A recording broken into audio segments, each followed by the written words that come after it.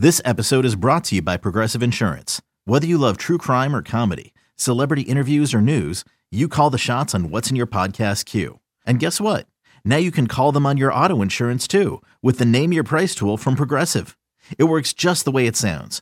You tell Progressive how much you want to pay for car insurance, and they'll show you coverage options that fit your budget. Get your quote today at Progressive.com to join the over 28 million drivers who trust Progressive. Progressive Casualty Insurance Company and Affiliates. Price and coverage match limited by state law. You could spend the weekend doing the same old whatever, or you could conquer the weekend in the all-new Hyundai Santa Fe. Visit HyundaiUSA.com for more details. Hyundai, there's joy in every journey.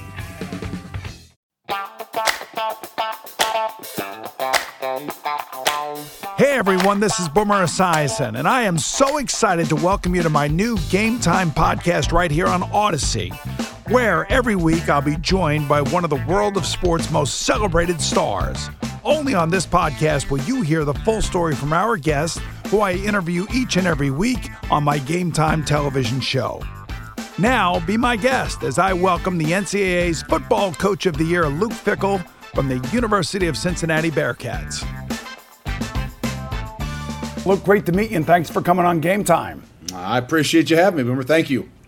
All right, so even though your Bearcats did lose to Alabama, it had to be a tremendous vindication for your program to have gotten to finally break through and make it into college football's Final Four. It was. I mean, there's one of those things that you just don't know. You always kind of, reiterate it, whether it's in recruiting or to your team, that, take care of the things you can take care of. And, for us, playing for a championship has always been the objective. And I say, don't worry about anything else. Obviously, a lot of things got to fall into place, and it was a unique year. The schedule that we had, and obviously the way that we played, they gave us the opportunity. So we obviously were ecstatic. We enjoyed it, learned a lot. Obviously, a little bit hungrier to have that opportunity again and to change, the fate at the end. But I think for us, more than anything, it really was a big step for our entire program. I know you coaches always have, the long game in mind. You're always looking to the future. You take one game at a time.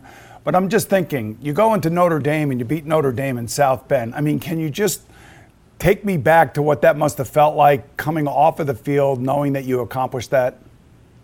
Well, I think it was unique. We knew going into the season we had a really good football team. I mean, we had a quarterback that obviously had been a 4-year starter, and we just had a lot of pieces in place. And the week before that, we didn't play quite as well, and we won at Indiana. So going into that game, with the expectations of what we had, it was unique. And I knew, like I said, we knew we had a really good football team. We kind of had to put things together, and the day is a little bit surreal. And as you know, being in Cincinnati, highly Catholic population, and there's a ton of people around the community that were like, hey, I can't wait for that Notre Dame game. In my head, I kept thinking, yeah, but who are you going to be rooting for? Hey, we're going to be at the Notre Dame game. Yeah, but who are you going to be rooting for? So all those things encompassing, for me, for us, it was definitely surreal. But I think for our kids in particular, just, the things that they'd heard about, especially the entire year, it was a heck of a day. Yeah, I don't know how you keep your kids from, getting overhyped or just a little bit too nervous at the beginning of that game. I would imagine you had a pretty stern message for them all week long, but what was the pregame speech like? Well, we had a unique team, and it wasn't like you had to have something every week. I mean, we had kind of, built up a little bit. We had an off season where, it was a little bit more normal because obviously we're coming off a unique year. And even going into fall camp, that was, I'm not saying you overlooked anything else, but that was one of those things that, you had kind of marked and had worked for. So it wasn't like there was some, rah-rah speech of any sorts. It was, about being us. And to me, in a unique situation, meaning maybe not being arrogant, but you think you're better than them. You think you got a better team, and you want to kind of show your team that you believe in that way. So some of that, other ways you talk to them and try to rile them up, I don't know for us and the team we had was what was going to be best for us. So it became a little bit more of a, hey, let these guys run. We know who we are is good enough. And I think, with what we had in a leadership role, I thought that was the right way to go. And obviously, it ended up being the right way. You know, I know recruiting is hard, and I know selling a program is hard, especially in a city like Cincinnati where there is a professional football team, the Cincinnati Bengals. And at the same time that you have Desmond Ridder, and he plays 4 years for you, and he has a great career for the Cincinnati Bearcats, there's a guy by the name of Joe Burrow that's taking over for the Cincinnati Bengals and is like capturing everybody's attention around the country. How difficult was it to share kind of like the mantle of your success with their success combined? Well, I think it was great for our guys because sometimes the most difficult thing is to handle success. And when you maybe aren't getting as many of the pats on the back because of everything that's going, there was a lot to be given around this entire community. So I think for us in the long run, it was great. I think the energy around the whole entire city was something that we fed off as well. Maybe we believed it was all us, but the reality was it was a combination. And I think with that being said, I just think in general, how diehard the football people are in Cincinnati. I mean, from high school to college to pro. I just think that I'm not sure that's something that we had felt as much on campus since I've been here. I know the year before we had a phenomenal year, but with all the COVID and not having people around, you didn't get to experience some of the excitement and the energy because of the situation we were in. So I think for the year, obviously we're having a great season, but I think the community being as excited as they were about all of football was a real blessing to us. I had Marcus Freeman on here, the new head coach at Notre Dame, your former defensive coordinator. You and he have a lot in common. And the one thing that he did say to me is he wanted to model himself after you. Now, people need to know that you have 6 kids. He has 6 kids. I mean, like, he's really following in your footsteps. How do you expect him to do at Notre Dame? He'll do a great job. I think, obviously, that's always a unique place, and the expectations are incredible. But I think, where he has come from, obviously playing at Ohio State and coaching there as a GA and understanding what expectations like that are like, I think that that's invaluable. I don't think that people realize that because people will say, well, you haven't been a head coach before. Well, it doesn't really matter. I mean, every place is different no matter what. You could have been a head coach for 10, 15 years, and if you go there, it's going to be uniquely different. And I think the experiences of, not having all the successes in the world, which I think is a great thing, our first year here of really struggling, I think make all of us, but him in particular, probably grow a lot. And I think he'll have a unique situation, but I think that they'll be really good. And I think all those experiences, even being a first-time head coach, I don't think will bother him. A little background on Sauce Gardner here in New York. Good dude, good player, great player.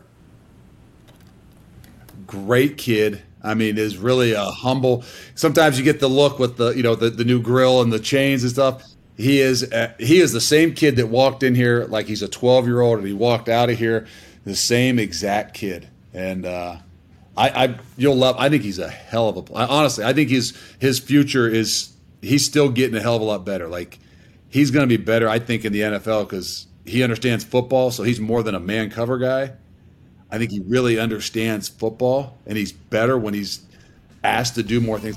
All right, we're just getting warmed up with Luke Fickell. We'll look back on his formative years in Columbus when Game Time continues right after this.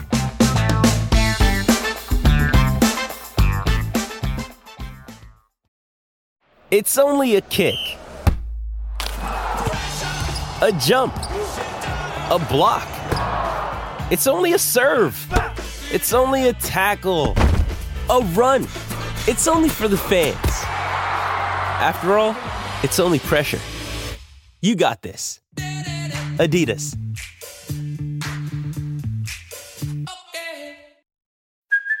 Hey, it's Kaylee Cuoco for Priceline. Ready to go to your happy place for a happy price? Well, why didn't you say so? Just download the Priceline app right now and save up to 60% on hotels. So whether it's Cousin Kevin's Kazoo Concert in Kansas City, go Kevin, or Becky's Bachelorette Bash in Bermuda, you never have to miss a trip ever again. So download the Priceline app today. Your savings are waiting. Go to your happy place for a happy price. Go to your happy price, Priceline.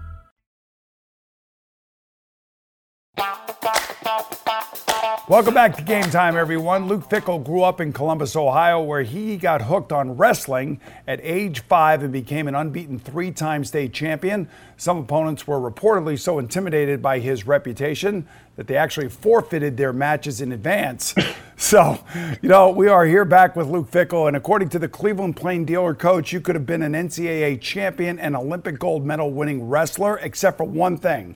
You had your heart set on football. So why not go for the Olympic gold medal? Well, I'll be honest with you, since I was probably 8 or 9 years old, that was my ultimate goal. I wasn't one of those guys who grew up saying I'm going to play in the NFL. My ultimate goal was to win an NCAA wrestling title and be an Olympic champion. And I don't know, it's just the way I grew up, I guess. I fell in love with the sport at a young age. My uncle was a coach. My dad, kind of helped him out, was a coach as well. And when you thrive, when you kind of excel at something, I guess, I'm not excelling at it in the first 4 years. I don't think I won a match, they say, for 2 or 3 years at least. But when you're 5, I guess you wrestle against older guys. I try to make an excuse. It's just something like I said, I fell in love with. And, I think it really made me who I am. And I know for a fact it helped me as a football player, that's for sure. I was going to say the transferable skills are evident. I play with Dave Remington of the Remington Trophy fame, an Outland Trophy Award winner, a Lombardi Trophy Award winner at Nebraska. He was a state wrestling champion. And he used to tell me all the time, that being a center or being a defensive tackle or end like yourself, you are able to use your hands better than the guys you played against because of the wrestling techniques. I think there's no doubt. I mean, some people just have natural power, and some of us that don't just have the God gifts of all natural power, you got to play with some great leverages. And for me in particular, I thought that's where, the hand fighting and the balance and things like that. I think the thing that gets overlooked sometimes is just by nature the core strength that you develop in a sport like wrestling. And when you start at a younger age, I just think there's some differences to the core strength in all that you do. And obviously that helps you with balance, it helps you with leverage, it helps you with some strength in different ways. And we all know that it's a battle in there, especially, interiorly in the game of football. And there's nothing I think that correlates greater than wrestling in general, especially inside in the game of football. So does Kevin Wiley of Perrysburg High School ring a bell in your life?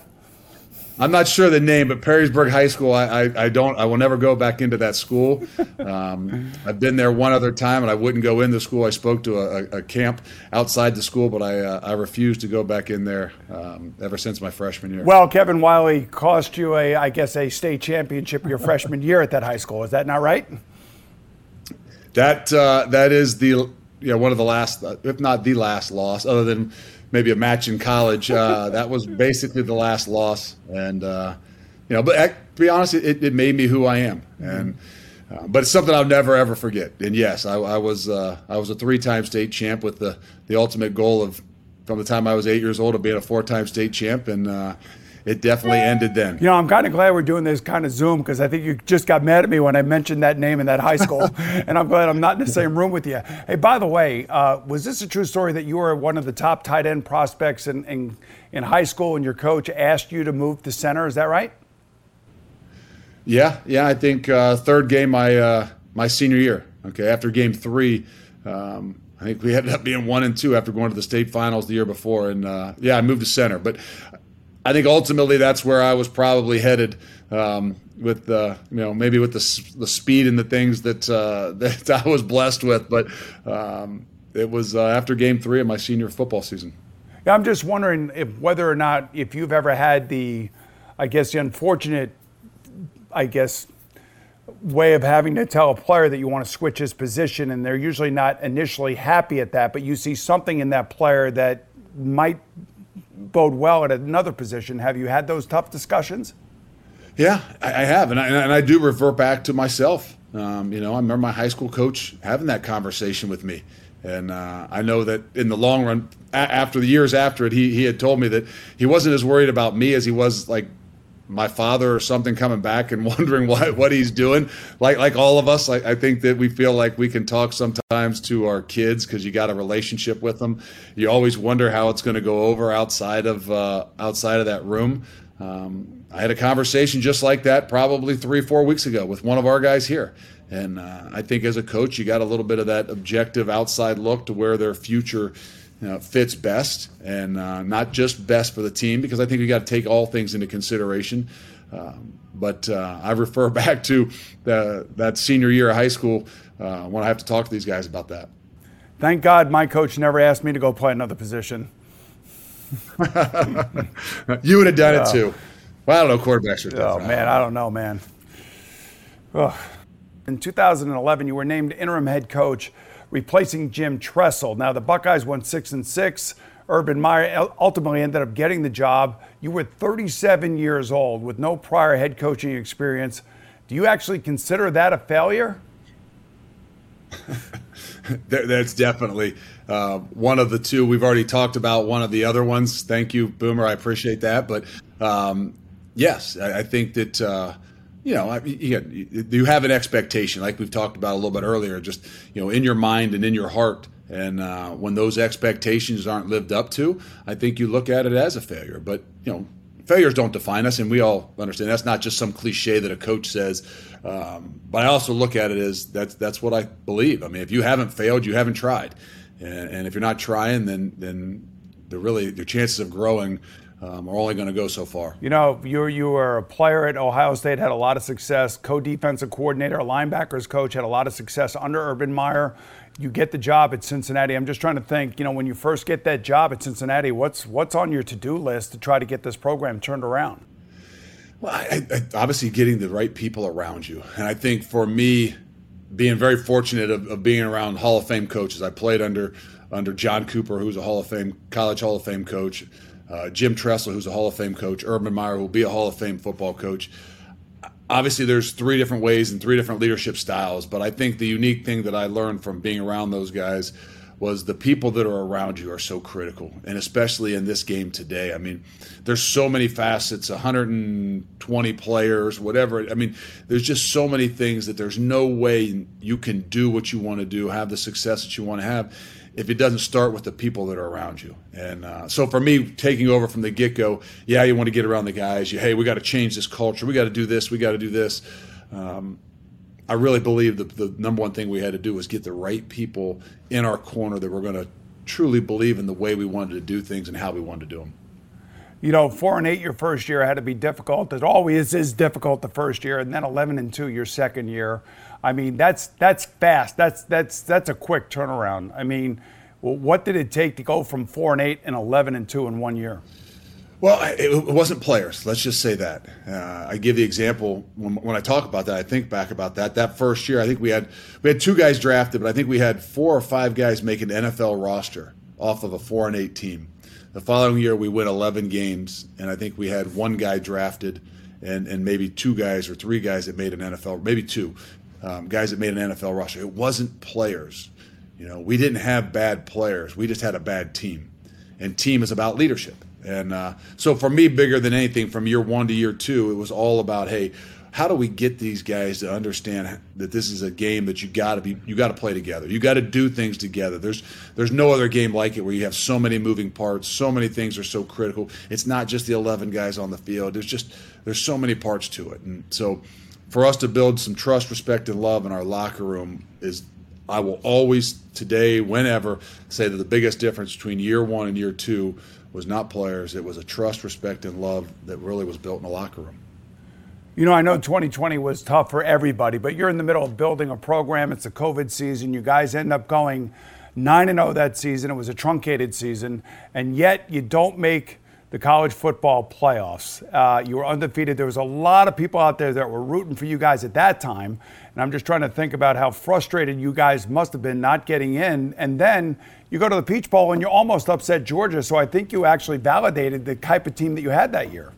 I think all those things led up to the following year. I mean, let's be honest, it's not an easy run, whether you win all your games or not, to get down to the Final Four. And I think you got to have some places that you started and some successes before. And I think that year was a big part of that. And it wasn't just a big part of that, for the college football nation, the people that were voting. I think it was a big part of it for our guys as well. And there's no moral victories, but I think that the way the game went, the way that it ended, I think was probably one of the greatest motivators that we've had in the 5 years we've been here. And to be that close and to feel like, you had an opportunity, a greater opportunity than maybe a lot of people believed, for our kids, for our team, for our guys. I think that was more motivating than if we won or not. All right, we'll be back to get Luke's take on some of the major changes that are transforming the college football landscape today.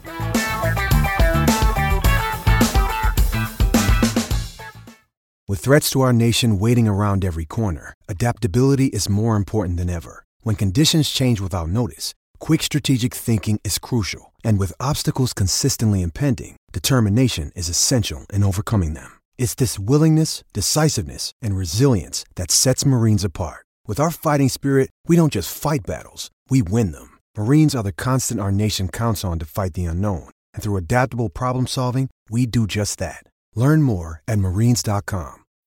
When you need mealtime inspiration, it's worth shopping Kroger, where you'll find over 30,000 mouth-watering choices that excite your inner foodie. And no matter what tasty choice you make, you'll enjoy our everyday low prices, plus extra ways to save, like digital coupons worth over $600 each week. You can also save up to $1 off per gallon at the pump with fuel points. More savings and more inspiring flavors make shopping Kroger worth it every time. Kroger, fresh for everyone. Fuel restrictions apply. Jewelry isn't a gift you give just once. It's a way to remind your loved one of a beautiful moment every time they see it. Blue Nile can help you find the gift that says how you feel and says it beautifully, with expert guidance and a wide assortment of jewelry of the highest quality at the best price. Go to BlueNile.com and experience the convenience of shopping Blue Nile, the original online jeweler since 1999. That's BlueNile.com to find the perfect jewelry gift for any occasion. BlueNile.com.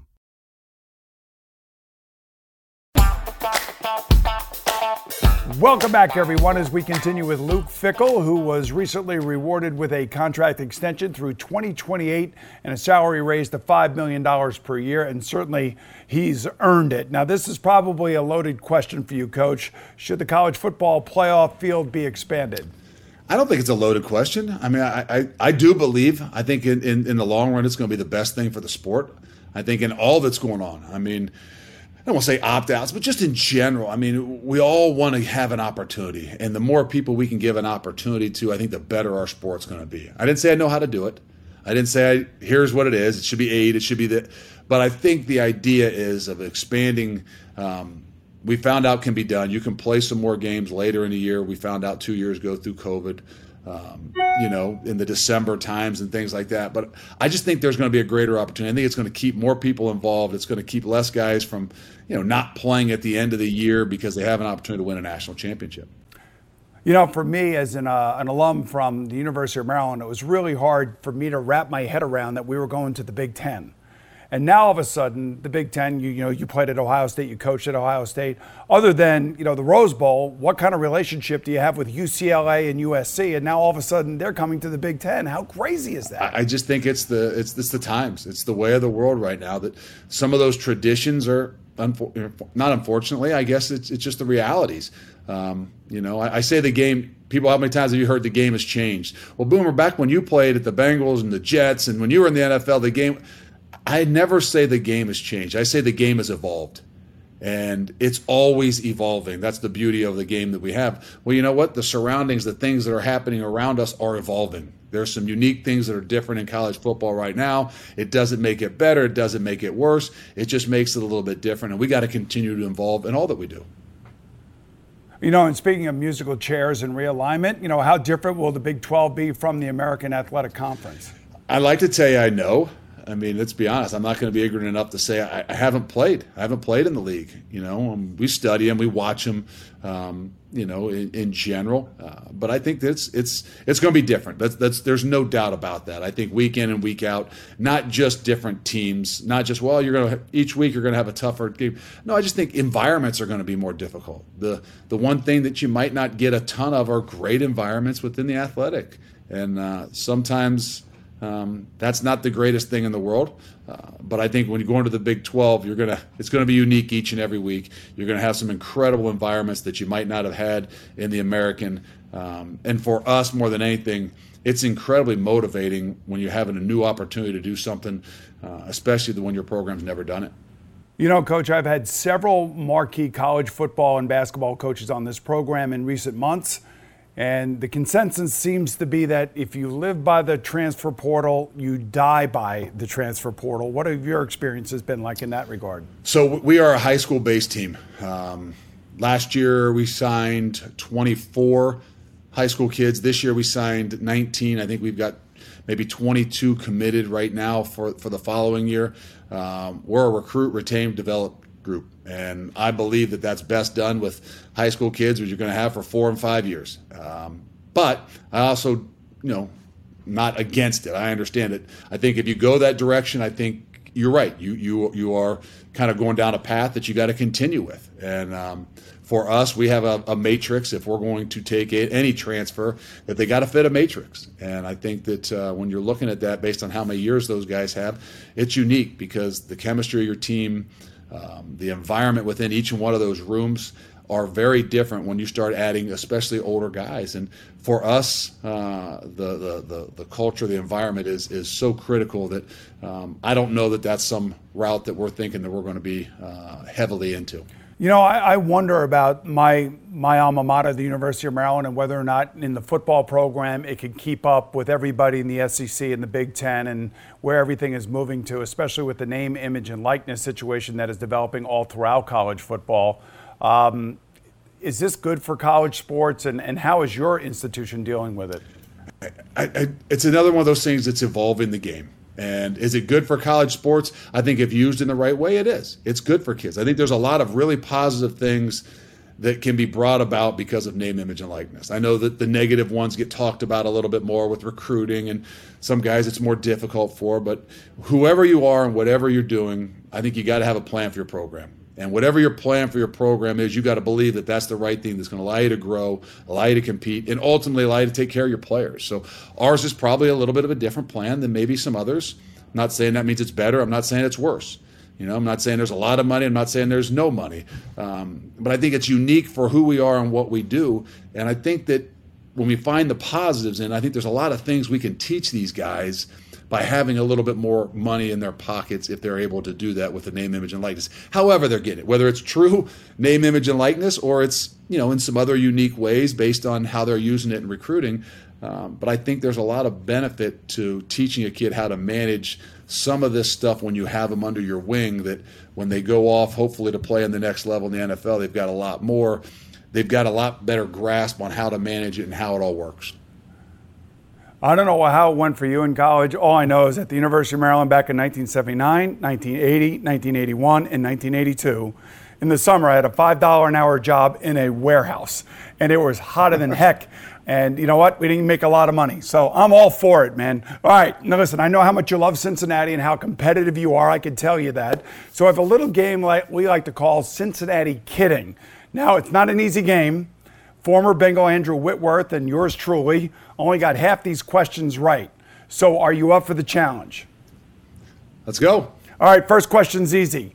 Boston is known for its beans. Philadelphia is known for its cheesesteaks. New Orleans is known for its po' boys. Cincinnati is known for its... chili. Yes. This former University of Cincinnati aeronautics professor once took one small step for man, one giant leap for mankind. Neil Armstrong? Yes. Somebody must. I hope there's nobody in there telling you the answers. No, he's a Waapa, Connecticut. I know that. Oh, you know that. Good. Okay. All right. There's a little tougher one for you. This Ohio bridge, originally named as the Cincinnati Covington Bridge, was renamed in honor of its engineer. Name him. Taft. No, Roebling. The Roebling Bridge. You know what it is. The breakfast sausage patty is synonymous with Cincinnati's German heritage. What is it? Gouda. Yes. 4 U.S. presidents hail from Cincinnati, but only one had the unique distinction of serving as a U.S. Supreme Court justice. Name him. Taft. There you go. That's the right answer. William Howard Taft, of course. Final question. This Cincinnati-born Hall of Fame quarterback, and if you don't get this one, nobody has to tell you this one, won the Heisman Trophy at Navy, was later the MVP of Super Bowl VI before making his fortune in Texas real estate. Who is it? Roger Staubach. So you as a former defensive... Yes. What high school? Moeller High School. No. Purcell Marion. That's There it, you Purcell go. Marion. But by the way, as a former defensive lineman, you should know that you outdid both a quarterback and an offensive lineman in this quiz. Well, there's not many offensive linemen I would say I would be able to do that with. Quarterbacks are a little bit different. I lived with one. I understand that. They get the notoriety of being the smart guy and all that, but we know how much people around them really help them out. All right, Luke, thanks so much for joining us. Be sure to listen next week on my new Game Time podcast when I'll be joined by two-time NFL MVP and Pro Football Hall of Famer Kurt Warner, and thanks for listening. It's the Game Time with Boomer Esiason podcast. Listen on the Odyssey app or wherever you get your podcasts.